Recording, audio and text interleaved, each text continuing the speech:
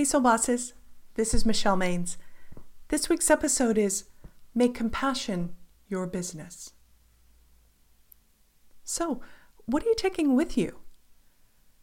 I asked a friend who's currently on sabbatical what changes she's taking with her when she goes back to work. Does she have a list of productivity tips? 10 new management techniques? No.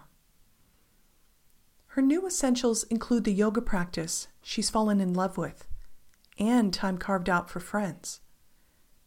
The activities that keep her tender and open-hearted. Too often, we delay admitting our needs because we don't want to appear fragile. Yet the sensitivity we've discussed in the July series, Quiet Reflection, Effective Action, is the core of our being. Here's how a young woman described her startling insight about her family in a Humans of New York profile. When I was 6 months old, I was dropped off at an orphanage in northern China with a little note pinned on my shirt. It only had the name of my village. The orphanage named me Gao-Anna, which translates to Girl from High Mountains. My mother decided to adopt me after she received my picture in the mail. She was 45 at the time. She had recently gotten divorced. She'd never had children. So it's just been the two of us my whole life. I remember one time in high school, we got in an argument and my mom got very emotional. She started crying and said, "We can't fight. It's just the two of us. We have to stick together." At that moment, I realized how much I had changed my mom's life. She'd known from the start, of course, but it was something I needed to learn.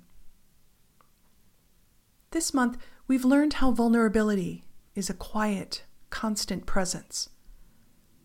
Margaret Heffernan's story in Have You Met Yourself showed that successfully navigating tough situations doesn't start with putting on a game face. It begins by knowing ourselves. In Believe with Your Whole Heart, we met Corey, who was recently laid off from his dream job. He could have adopted a cynical, what's in it for me mindset. Instead, he was being challenged to keep his heart open. Is That All demonstrated that doubling down on our most fearful beliefs doesn't keep us safe. The limits we carefully craft over time often become limitations. If you're going to be a good boss of anything or anyone, you must start by being a good boss of yourself. That's what being a soul boss is about. The secret is to shift from intellectual understanding to practical action. The Dalai Lama said, "Compassion is not religious business, it is human business. It is not luxury, it is essential for our own peace and mental stability. It is essential for human survival." What would your best wise self say about how to knit together vulnerability and emotional peace for yourself and others?